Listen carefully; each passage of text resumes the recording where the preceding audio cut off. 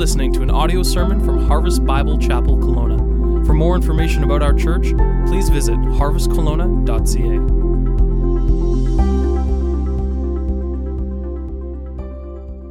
You know, one of the things that I enjoyed when our kids were preschool age was we got to go on some field trips, some tours, and I always signed up to go on those because those were always such a blast. And so one of the ones when our kids were in preschool, I was able to go on a field trip to a Tim Hortons.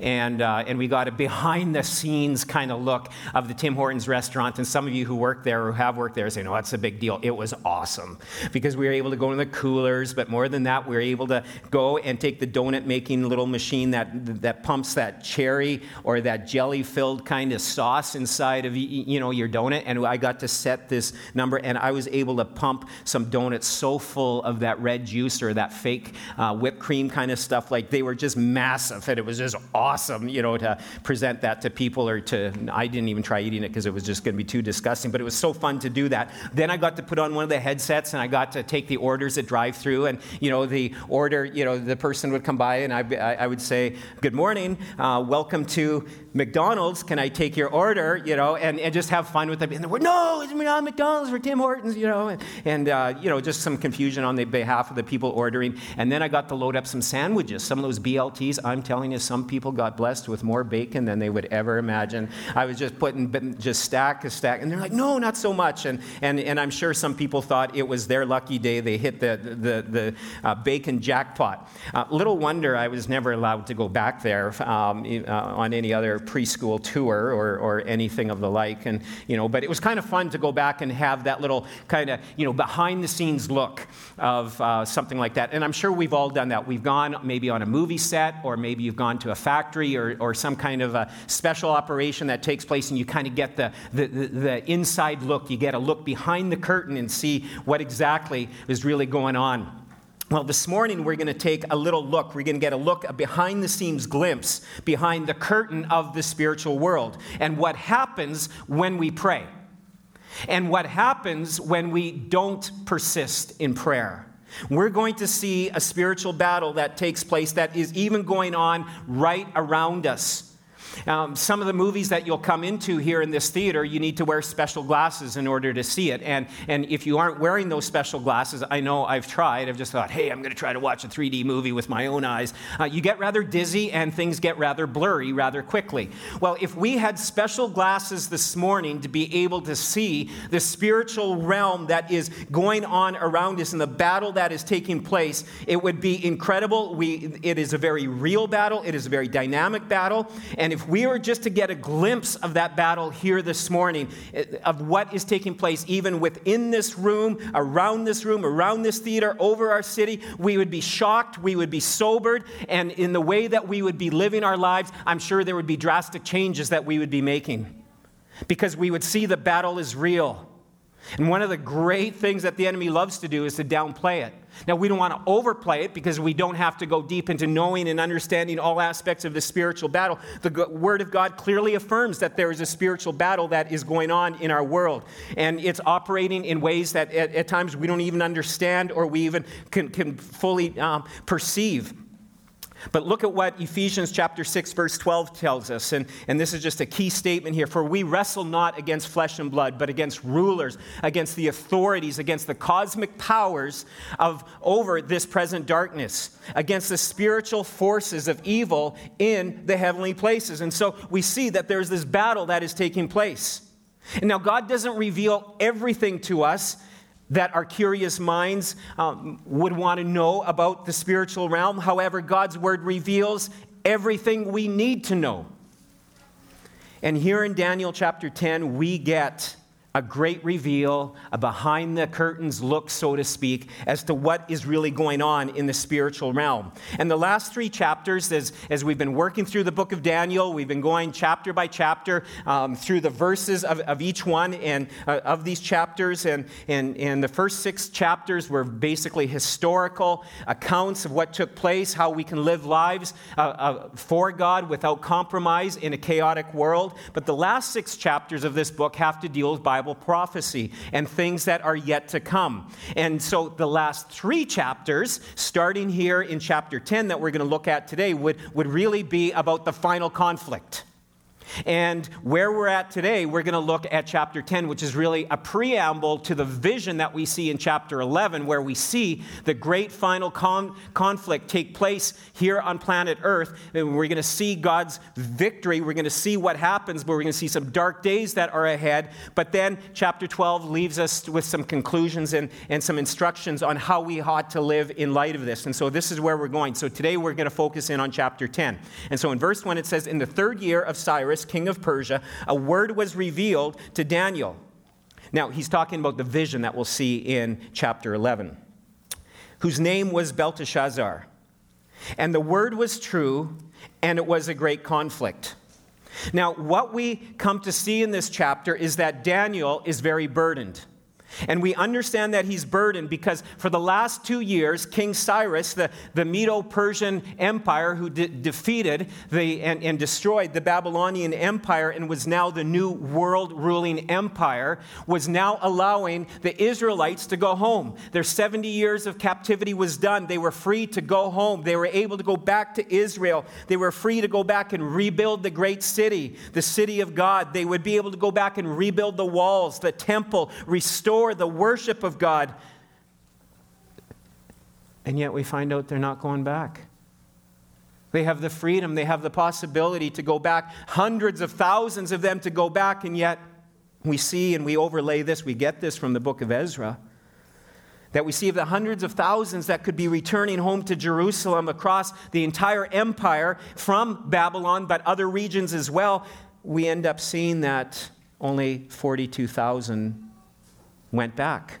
And those that did return, of those 42,000, they quickly became discouraged because of the opposition and because of the enormity of the task of rebuilding the city, the walls, the temple.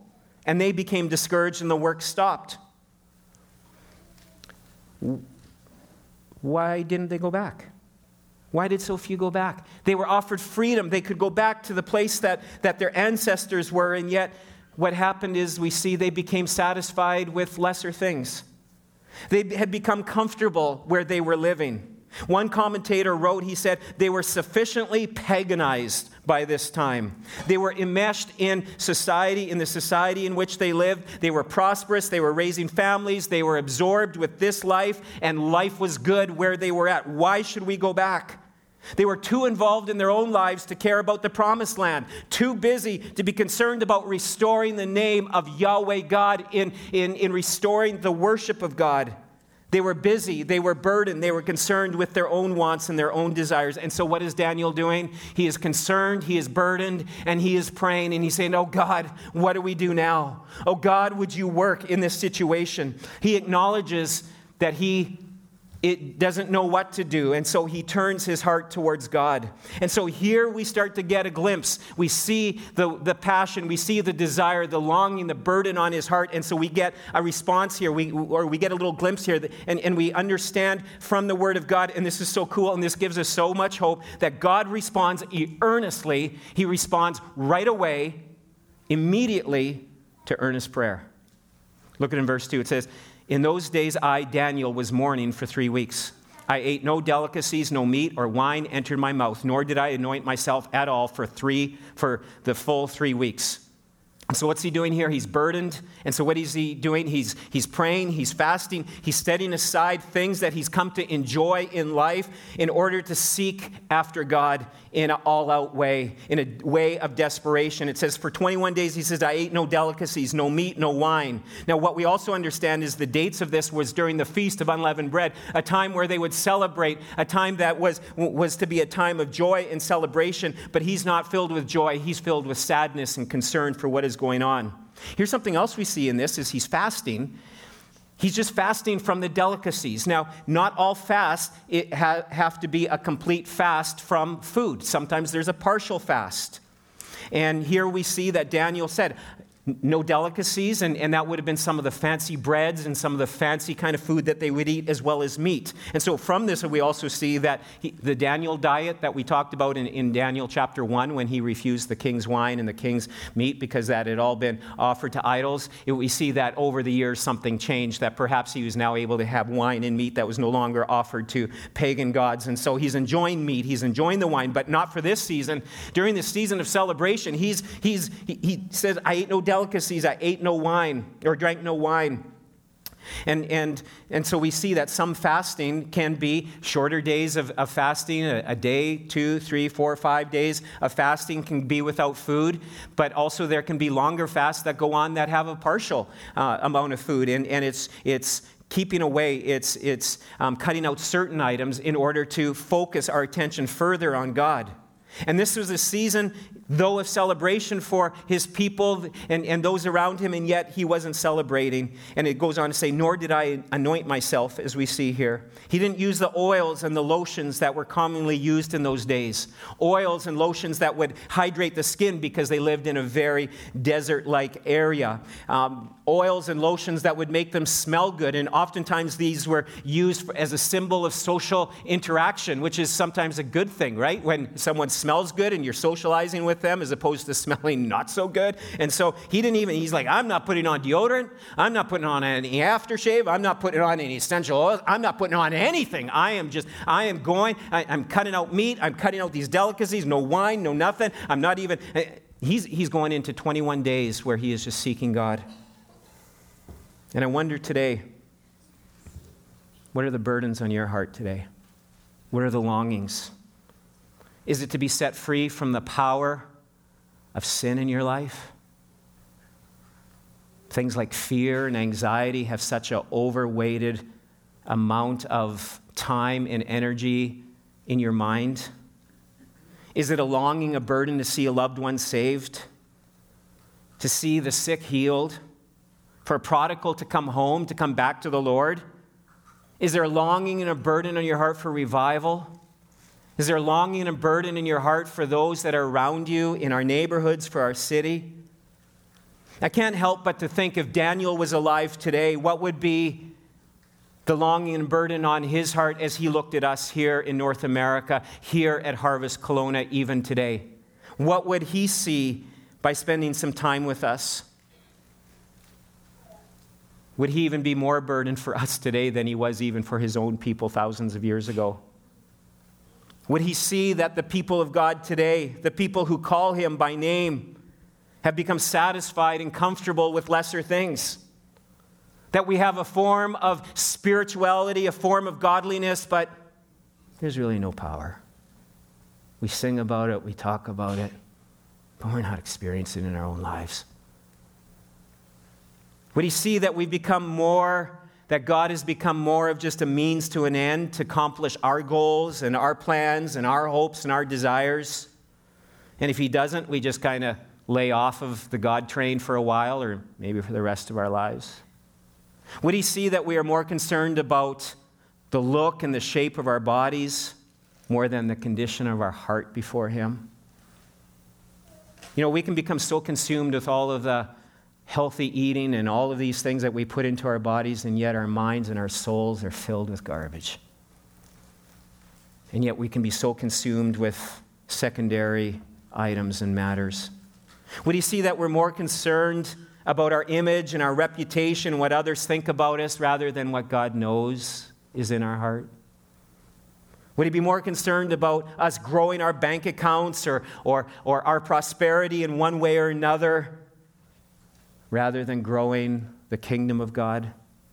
Would he observe that we are chasing after good things, but those good things have become God things, and they've become idols in our lives, that we're chasing after things that steal our time and our affection away from God, the pursuit and intimacy with Christ that is available and that he so desires? You see, there's a battle. There's a battle going on, and we're getting lulled into complacency so easily. The spiritual forces are at work to keep us as far away from an intimate and a close and a dynamic and a powerful relationship with God that God's word promises. As we were singing a little earlier, all the promises, they're yes and amen. a promise for victory, a promise for peace, a promise for joy, a promise to see lost ones saved, a promise to see revival in our land. And yet, we become happy and satisfied with lesser things. Last summer, Nate and I, our son, we went out on Okanagan Lake on those nice little floaty things, our style of a boat life. And we paddled out from Gyro Beach, and it was a nice, calm look at the water's hardly moving, and we were just laying around for the longest time. And I think I even dozed a little bit. It was just so relaxing. And I know a lot of you right now are looking at my Jesus feet and looking, ew, those are quite the toes. Anyways, don't look at that. Listen to the story. And so as we're laying there and just enjoying it, all of a sudden, it was like, Nate, what time is it? And, have we ever drifted? Wow, we didn't think we drifted this far. And we had a lot of hand paddling to do in order to get back. And it was a lot of work. And it was like, wow, I didn't think that we were moving that fast. It just seemed like things were pretty calm and, pretty peaceful, pretty easy out here. And we had a lot of work to get back. That's the same thing that happens to our souls. That's the same things that happens to our minds. We just set out to kind of enjoy life. And nothing wrong with enjoying life. But one of the dangers is we get complacent and we become lazy. And it's a slow fade or slow drift away from the Lord. And it happens so slowly. And there is an organized plan by the enemy to see that drift become further and further away. An example for this, take Netflix, for example. You say, what are you talking about Netflix? I suppose you're going to tell us to cancel your subscription. No, I'm not going to tell you to do that, but I'm going to tell you to be awfully careful. There's a plan behind the scenes to steal your time. Look at this article I came across. You know what their number one competitor is? It's not Amazon, it's not video games or any other platform. It's sleep. They don't want you to sleep, and they want to be able to consume more of your time. Listen to what their CEO has to say. He says there's only a certain number of hours in the day. And listen, and Netflix's goal is to occupy those moments and deliver the utmost joy to the consumer during that opportunity. Joy? Really? He's using the word joy in this. They want to give you joy when you spend 13 or 14 hours doing a little binge watching. And just think, anyways, it's just crazy. They're actually even wanting to change the term from binge watching to binge racing. And they're actually turning it into a sport. Watch, it'll be in the Olympics next, And seriously, they are. They're wanting to set up a competition that they're going to release a series, and then you set yourself to race with other people around the world in order to see who can watch that series the fastest, the quickest, without, I guess, falling asleep. I don't know what kind of parameters they're going to put in there. I don't know if they send out toothpicks to keep your eyelids open or just what. But this is it. There's this undermining kind of work to get you to stay there and to focus in on these things. And you just see there is an attempt. There is an attempt by advertisers, by markets like this, for our time, for our important, precious time. You just think of how many hours that we can spend on useless things. And how much time do we even spend in the Word of God? How much time do we spend with the people of God? We're too busy to pray. We're too busy to go to Bible studies. And we got too much on the go. And yet we can devote hour after hour to shopping or to going online for these kind of platforms or various vices, whatever it might be. And we're all guilty of it. And I trust that this morning we would look at our lives and say, okay, are there areas where there's this drift going on where I need to right the ship?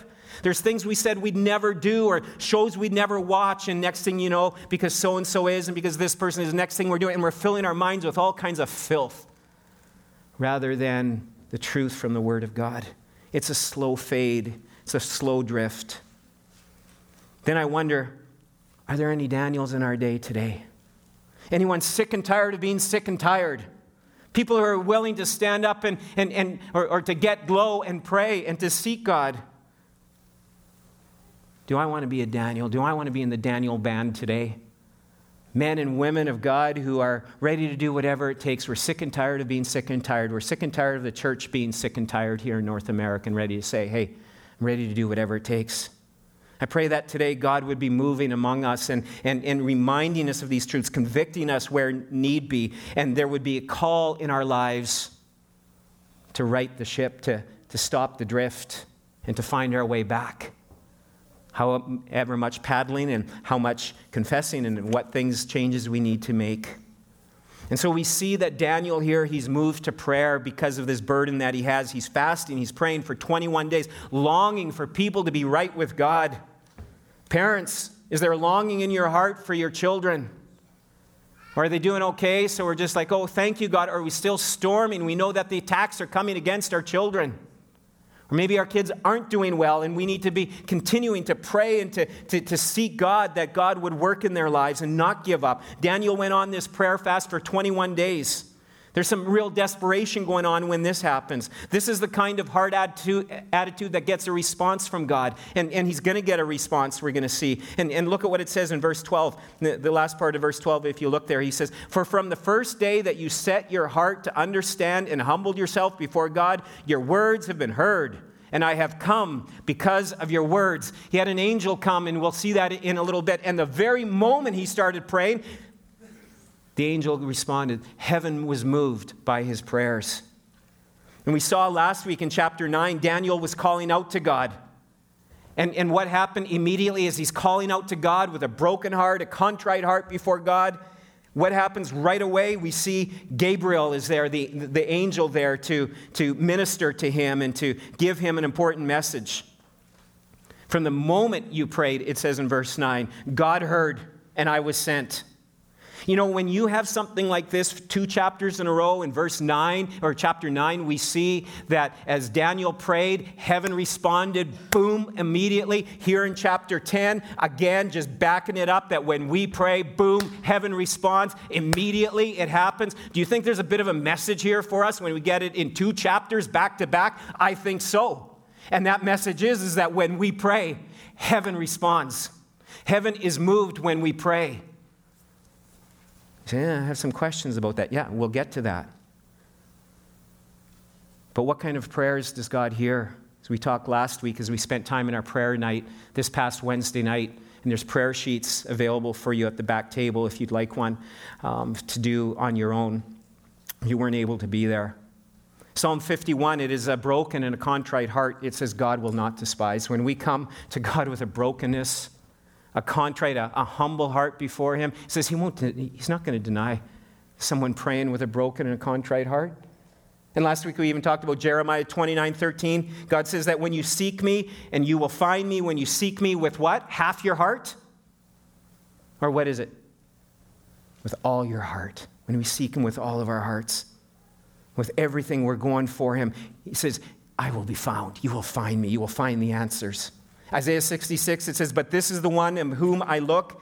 He who is humble and contrite in spirit and trembles at my word. This is who God looks upon. This is who God answers in prayer. Oh, loved ones, I pray that indeed we would be sick and tired of being sick and tired and say, God, I want more of you. I want to experience your power, your victory. Love to see these situations healed in my head, in my mind, in my body. Oh, these situations in my family. Oh, God, would you heal them? Would you touch them? And God can answer. We see that in desperation that God answers, and his answers are immediate. Heaven responds right away to our prayers. For 21 days, though, we see Daniel's praying. People who would say, oh, that we would be people that would be men and women and young people and children of prayer. I love this little quote I saw on Instagram this past week. I refuse to gain the world and lose my soul. That we would be those kind of people, that we would see that the drift, the temptation to move away, to see our souls, our affections be taken by other things, and oh, that we would be people who would refuse to gain the world and to lose our souls. Oh, that God would do a work in and through us, seeking God's heart above all things. And so for 21 days, Daniel is pressing in, he's praying. Heaven's responding, we find out. But look at this in verse 4. It says, on the 24th day of the first month, as I was standing on the bank of the great river, that is the Tigris, I lifted my eyes and looked, and behold, a man clothed in linen, with a belt of fine gold from Uphaz was around the waist.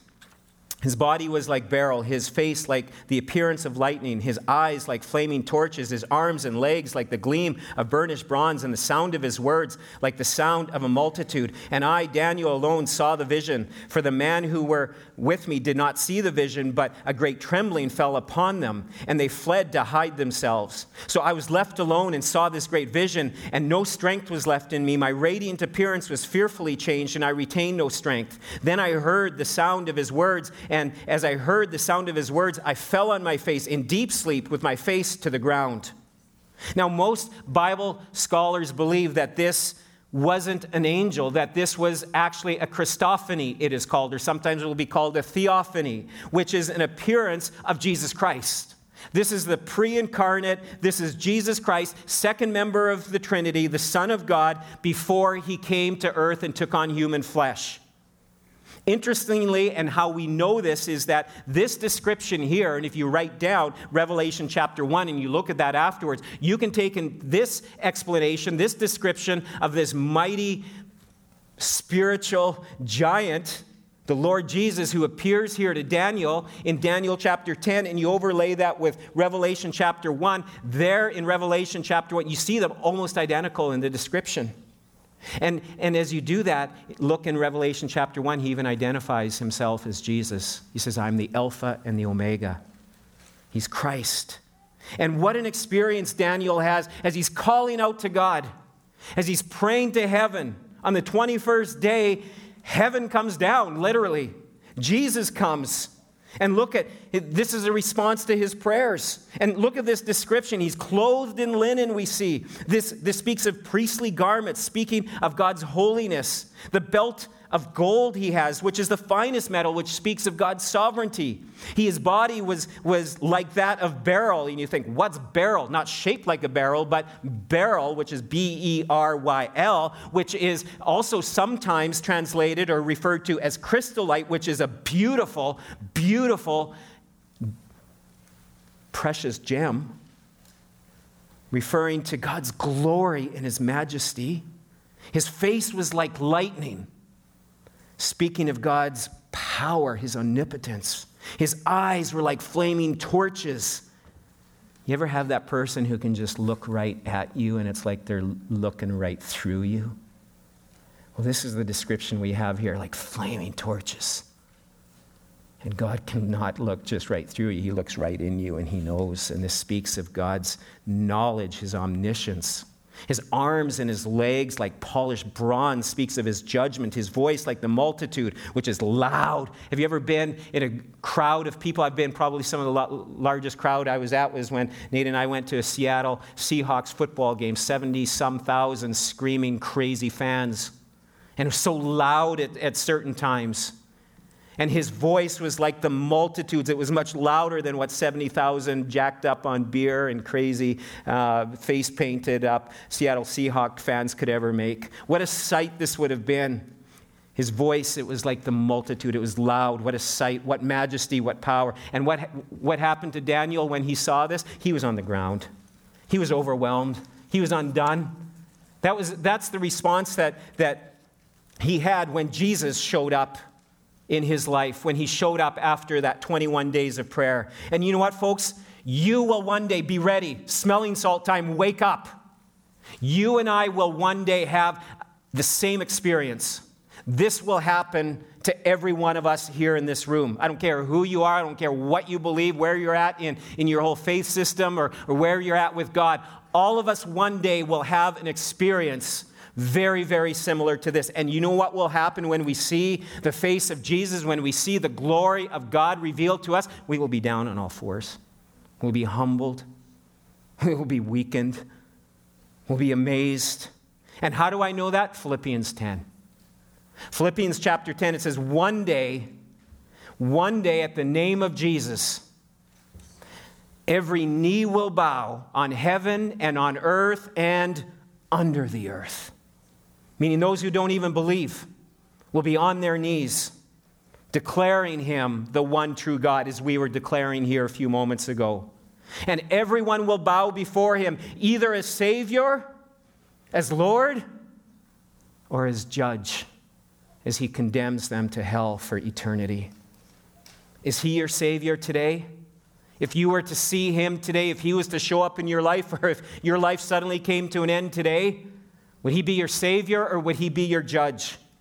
Jesus Christ died for us so he would be our Savior.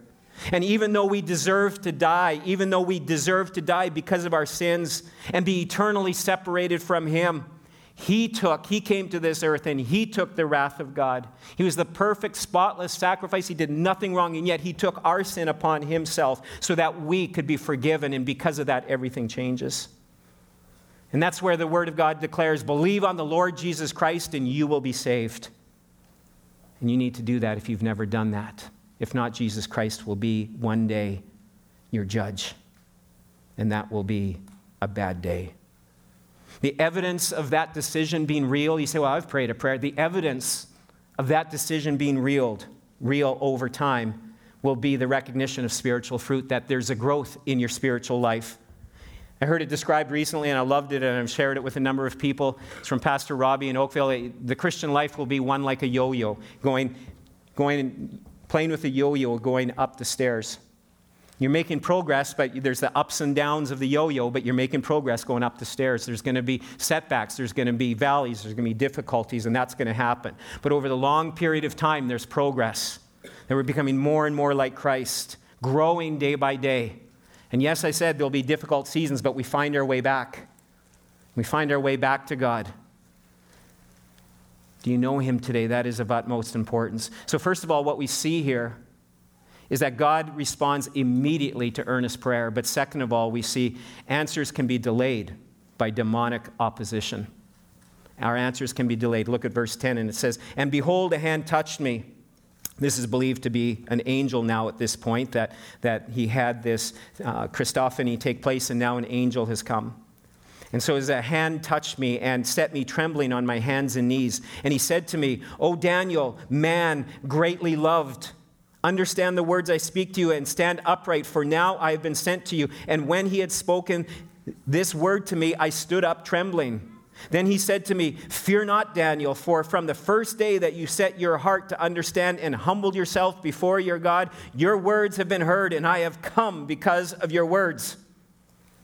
I wonder if Daniel was like, really? You came right away? You heard my word? Like, did you get on the wrong plane? I mean, did you miss a flight? I mean, it took you 21 days. Like last time, remember, previous chapter, I prayed, boom, Gabriel was here. So now, 21 days, where were you? What's going on? What was the delay for? I mean, did you, stop and have a little siesta somewhere, over on another planet or whatever it might be? This time it's taken 3 weeks. Why did it take 3 weeks? What's going on? Now, folks, there can be delays in our prayers. And there's various reasons why there's these delays, and we're going to see one of those reasons here in this passage. Now, sometimes those delays are because God is working on us. God's refining us. He's changing us. He's teaching us patience. He's teaching us to learn to trust and rely on him. And so that's why when we pray, our answers sometimes, it's wait. And we're still waiting, and we're trusting God. And so he's working on us. And so delays can be used to grow our faith. But another very real possibility as to why the answers to our prayers are delayed and we're not hearing from God, we get a glimpse here in this passage. Look at verse 13. It says, the prince of the kingdom of Persia withstood me 21 days. But Michael, one of the chief princes, came to help me, for I was left there with the kings of Persia, and came to make you understand what is to happen to your people in the latter days, for the vision that is yet to come. So Daniel, I came right away. God told me, get down there, go see Daniel, go give him a word. I have a word for Daniel, go. But I was hindered. I was in a fight. I was in a battle. I was facing resistance. And this is where we see the spiritual war that is taking place. And folks, this is where it gets serious. And we need to realize the seriousness of the battle that is going on all around us. This is the seriousness about praying and seeing how our prayers have a direct impact in the spiritual realm. You see, there's no such thing as uncontested spiritual ground. The moment you start making a move towards God and God is doing a new work, a fresh work in your life, expect the opposition to come. Sometimes it will happen ahead of time, but more than likely it happens afterwards. People who desire to get baptized upon confession of their faith, what we believe here, that when you're saved, you demonstrate that through baptism. One of the greatest things the enemy loves to do is to try to see that not happen. He doesn't want to see that person put that stake in the ground and declare their allegiance to Jesus Christ. But over and over again, when we get serious about following God, the enemy gets serious about attacking and resisting. And this is part of the spiritual battle that's taking place. Daniel's praying. The enemy, the prince of Persia, is fighting, is resisting. The prince of Persia isn't a fleshly prince. He's not the king's son, the king of Persia's son. It's a supernatural being, a fallen angel, we'll see here in a moment. One that opposes God and his angels. And the prince of Persia is over a governing authority in the spiritual realm. And the Bible teaches that there are territorial spirits. We see it here in this passage. Various territorial spirits over various regions of the world. They have different rankings. They have different powers and different personalities. And the power is real. Now, there's much to be said about the spiritual realm that God's Word teaches us about, but once again, I'm going to tell you, there's a lot that we need to know, but there's a lot we don't need to know. And people, authors, movie folks will at times try to fill in some of those spots that we don't know. But the Bible tells us everything we need to know about the spiritual realm. Here's a quick Bible study. I encourage you to write down some of these passages here that are on the screen. Hebrews 12:22 and other places in Scripture tells us that God at creation created an innumerable number of angels. Myriad upon myriad of angels God created. But we also see in the Bible that there are 3 archangels, 3 overseeing angels that were also created with different responsibilities. There's Michael, the archangel that we see here that ends up coming to Daniel's rescue. But there's also Gabriel, the messenger angel that we saw last week, who also came to announce the birth of Christ to Mary. But then there's also the archangel Lucifer, described in Ezekiel 28, who was given the responsibility of the worship of God in heaven. But when you read Isaiah 14, this is where we see that he got the idea in his mind that he wanted some of that worship, that he wanted the worship. He was equal to God, and so he rebelled. And God struck him down. Revelation 12 says that with that, he took a third of the angels with him, and they became demonic hosts. And just as our doctrinal statement, you'll find this on our website, as our doctrinal statement says here at Harvest, that to this day, Satan leads his demonic host in continual attack upon the people and purposes of God. Folks, this angels and demon stuff is real. And one of the things that we can do, one of the things that they do, is that they hinder our prayers. We see it here in this passage. And as we see, Daniel is praying on day 1, an angel is dispatched. The answer is coming, but it's delayed because of what's going on here. There is a battle. There is a war raging that is taking place. And we see that the angel is hindered here. But here I encourage you to write this down. But God's power prevails through persistent prayer. As Daniel persisted, as he kept going, reinforcements on day 21 were called in. Michael, the warrior angel, he came in. He was busy off fighting somewhere else, and we know that they're busy until the day that the final victory is had by our Lord and Savior, Jesus Christ, that he and the other angels will continue to keep fighting. And when Michael, the chief prince, came, the mighty warrior came, he helped in the battle, and this angel was able to come and deliver the message. You see, folks, listen up. Our prayers matter. Persistent prayer matters. The prayers of God's people bring about spiritual victory, and the lack of our prayers bring about spiritual defeat. We see this go hand in hand. Our prayers make a difference. Your prayers matter. And as we talked about on last week and then in our prayer night, that when we are praying with a broken and a contrite heart before God, He hears, He listens, He responds. Here's some of the other ways, though, that we see that demonic activity we see in the Bible. This is just a number of things. There's others that we could also come up with. But first of all, a delay. We see delay and hindrance to our prayers. We've already talked about that. Demons will deceive through false teaching. 1 Timothy 4, 1 and 2. I encourage you to read that. The doctrine of demons, that there are those that are giving you the tickling ear kind of things. And it's the doctrine of demons that they're teaching, getting you away from the truth of the Word of God. This is why our teaching, this is why our lives, our church just must be rooted in the Word of God. Thirdly, another way that demon activities in the world today is through tempting, deceiving God's people.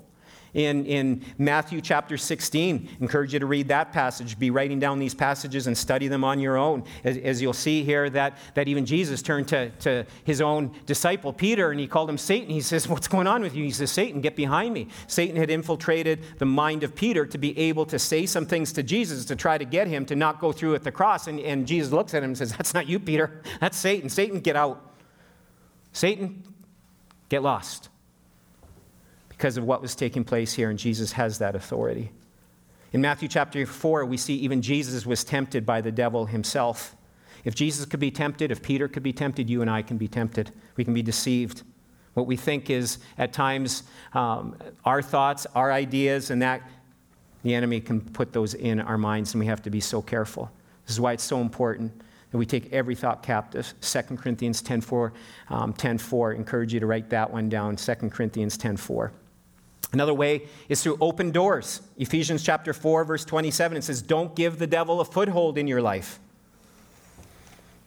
What are you talking about, a foothold? And he's talking about anger here in this situation. But folks, understand this, that anytime we allow a negative or a sinful thought or emotion to take root in our minds, that we don't let go of it, we don't forgive, we don't ask God's cleansing in that area can become a foothold which will lead to a stronghold in our lives. And here the example of anger is used, but it can also be used for lust or worry or lies or whatever it might be. Any kind of negative emotion, anything that is not true, whatever is not lovely, whatever is not of good report, any of those kind of things that we allow to have a foothold in our life, the enemy will turn that into a stronghold and harder for us to get out of. We need to be so careful. That's why we need to be careful who we're talking to and what we're talking about. We need to be careful what we're watching, what we're reading, games that you may be playing. I encourage you, stay far away from anything that has to do with demonic power, whether it's movies or books or anything like that. Why give him a foothold in your mind? Parents, be the guardians in this area. Be careful. If you're not creating a foothold for your children or foothold in what you're watching and seeing, and it's desensitizing you to the spiritual war and the battle that is real out there. We can open ourselves up to demonic influence and power, and we don't even at times realize that we have to be so careful. This is why we're lining things up with the Word of God. This is why we spend time in worship and adoration of our God. You know how you can be going along, I don't know if any of you are like this, you can be just having a great day. Things are going just like it's sunny, it's beautiful, you know, maybe you're on vacation, or it's your day off, or just a good day at work, or whatever it may be, and all of a sudden, a thought comes into your mind and the day is turned upside down. And you can't let it go. It's like the hamster on the wheel. It just starts going and going and going, and won't it ever stop? Maybe it's a past sin. Maybe it's a hurt, an offense, something from the past. Maybe it's all of a sudden a fear about the future, and all of a sudden your mind is going crazy. Or maybe it's all of a sudden you're going along and there's just this wicked temptation to sin. You ever have that? Sin in thought, in deed. Where did that come from? That's from the evil one. Infiltrating our thoughts and our minds, trying to get us to fall into areas of sin, and all of a sudden you're overwhelmed with fear, with despair, the hamster on the wheel going like crazy. I'll tell you, there's a battle going on in those times in our lives, a battle ultimately for our soul and for the glory of God. But folks, I want to tell you there's good news. Just as the Word declares that this is a real fight that is going on, and God's Word declares to us, and we'll see in the last 2 chapters here in this book, that God's kingdom ultimately wins. Wants you to know that whatever you are facing, whatever fear, whatever sin, whatever addiction, whatever problem it is, whatever fear in the future or something from the past, that you can be set free, that there is power and there is victory through Jesus Christ for you in that situation. That is possible, and it is available through Christ. We can prevail. We can have the victory, not in our own strength and our power, but through Jesus. We ought not to obsess or be fearful about Satan and his power if we are in Christ. You have nothing to fear if you're in Christ, because you are covered by his power, by the blood of Christ. If you're not in Christ, then you have much to fear. You do. Because we need to remember as believers in Christ, 1 John 4, where it says, greater is he that is in us than he that is in the world. We must remember that. This past week I had young visitor in my office. He wanted to come by and try on some armor that some friends gave to me years ago. They gave me a partial suit of the armor of God. And you'll see who the little guy is here. There he is, Elias. That was pretty awesome. He came up and said, "Can I try on your armor?" I'm like, "For sure, it won't fit me." Well, the helmet might, but none of the rest. And these were given as gifts as a reminder to me about the armor of God that we are to place on.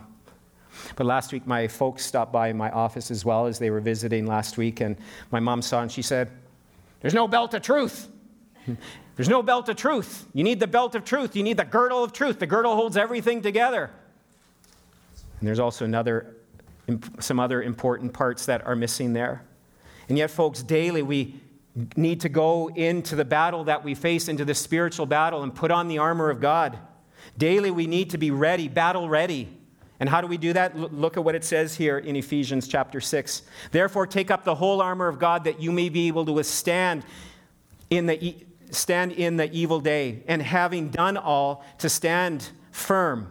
Stand, therefore, having fastened on the belt of truth, and having put on the breastplate of righteousness, and as shoes for your feet, having put on the readiness given by the gospel of peace. In all circumstances, take up the shield of faith, with which you can extinguish all the flaming darts of the evil one, and take the helmet of salvation and the sword of the Spirit, which is the word of God, praying at all times in the Spirit with all prayer and supplication. And to that end, keep alert with all perseverance, making supplication for all the saints." And so it's daily putting on the armor of God.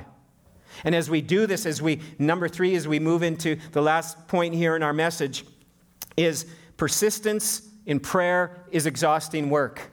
The great thing is, as we've seen previously, God responds immediately to earnest prayer. But our prayers can be delayed because of satanic, demonic opposition. And yet, as we persevere, as we put on the armor, as we're battle ready, we'll see that God shows up and God answers. And God comes to Daniel and reveals much to him. But persistence in prayer is exhausting work, and that's why so many of us quit. This is why so many of us don't persist, because it's exhausting, it's tiring. Look at in verse 15. It says, "When he had spoken to me according to these words, I turned my face toward the ground and was mute. And behold, one in the likeness of the children of man touched my lips. Then I opened my mouth and spoke. I said to him who stood before me, 'O my Lord, by reason of the vision, pains have come upon me, and I retain no strength. How can my Lord's servant talk with my Lord? For now no strength remains in me, and no breath is left in me.'" Folks, doing the work of God is tiresome. After 21 days, fasting, praying, seeking God, and now this powerful example, or this powerful experience that Daniel has, he's weak. He's worn out. He's tired.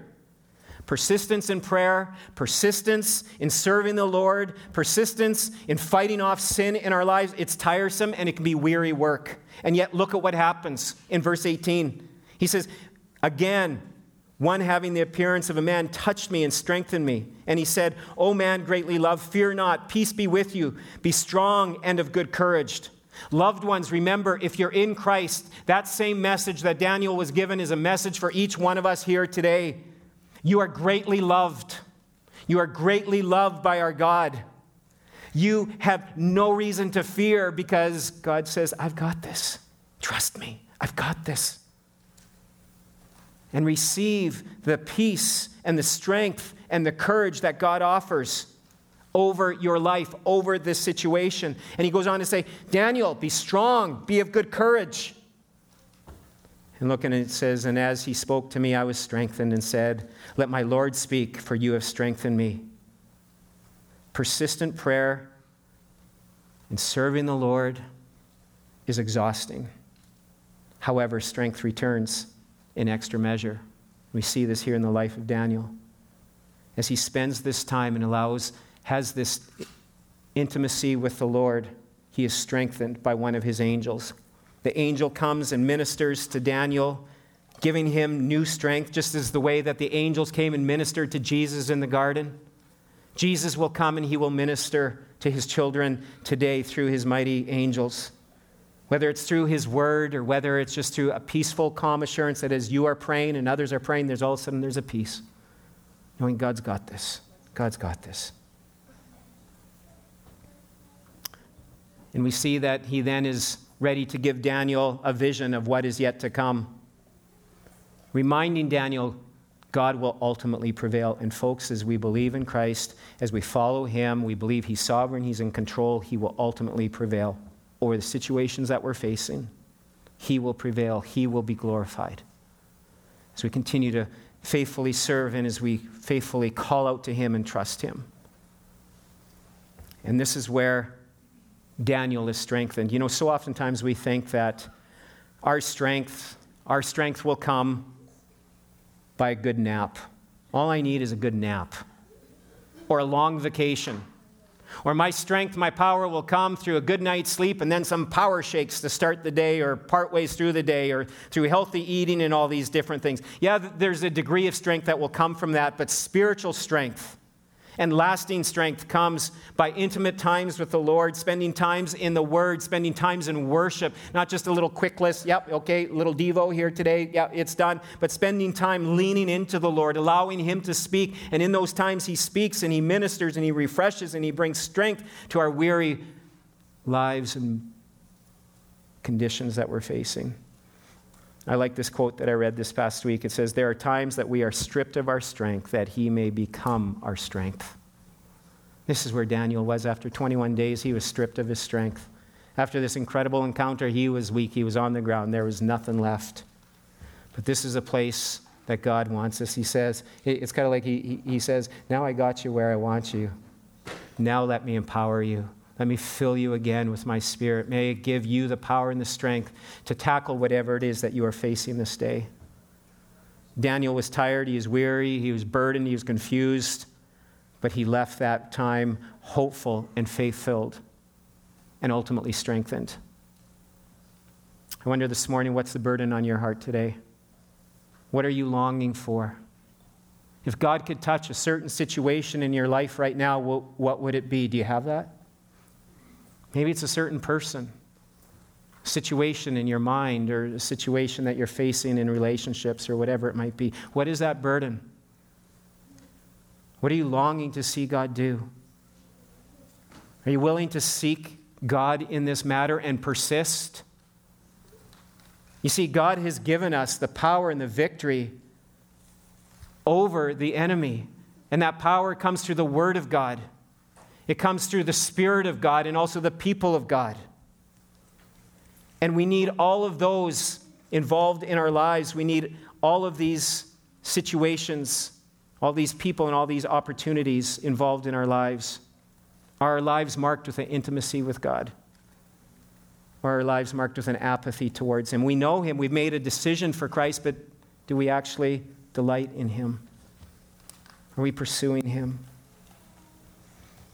Or are you settling for fast food Christianity? I was just thinking about that even this morning, how quick and easy fast food is, right? You can just drive through, load up, and take off. But you leave relatively unfulfilled, don't you? Not necessarily may fill the gap for the short term, but long-term diet of that, not good. And we've settled for fast food over the rich and the fulfilling meat and truths of the Word of God that can fill us and empower us and strengthen us. We do the quick fix rather than what takes longer oftentimes in our lives in the seeking after God. Are you weary today? Do you need to be strengthened? I encourage you to pour your heart out to him today. He'll meet you.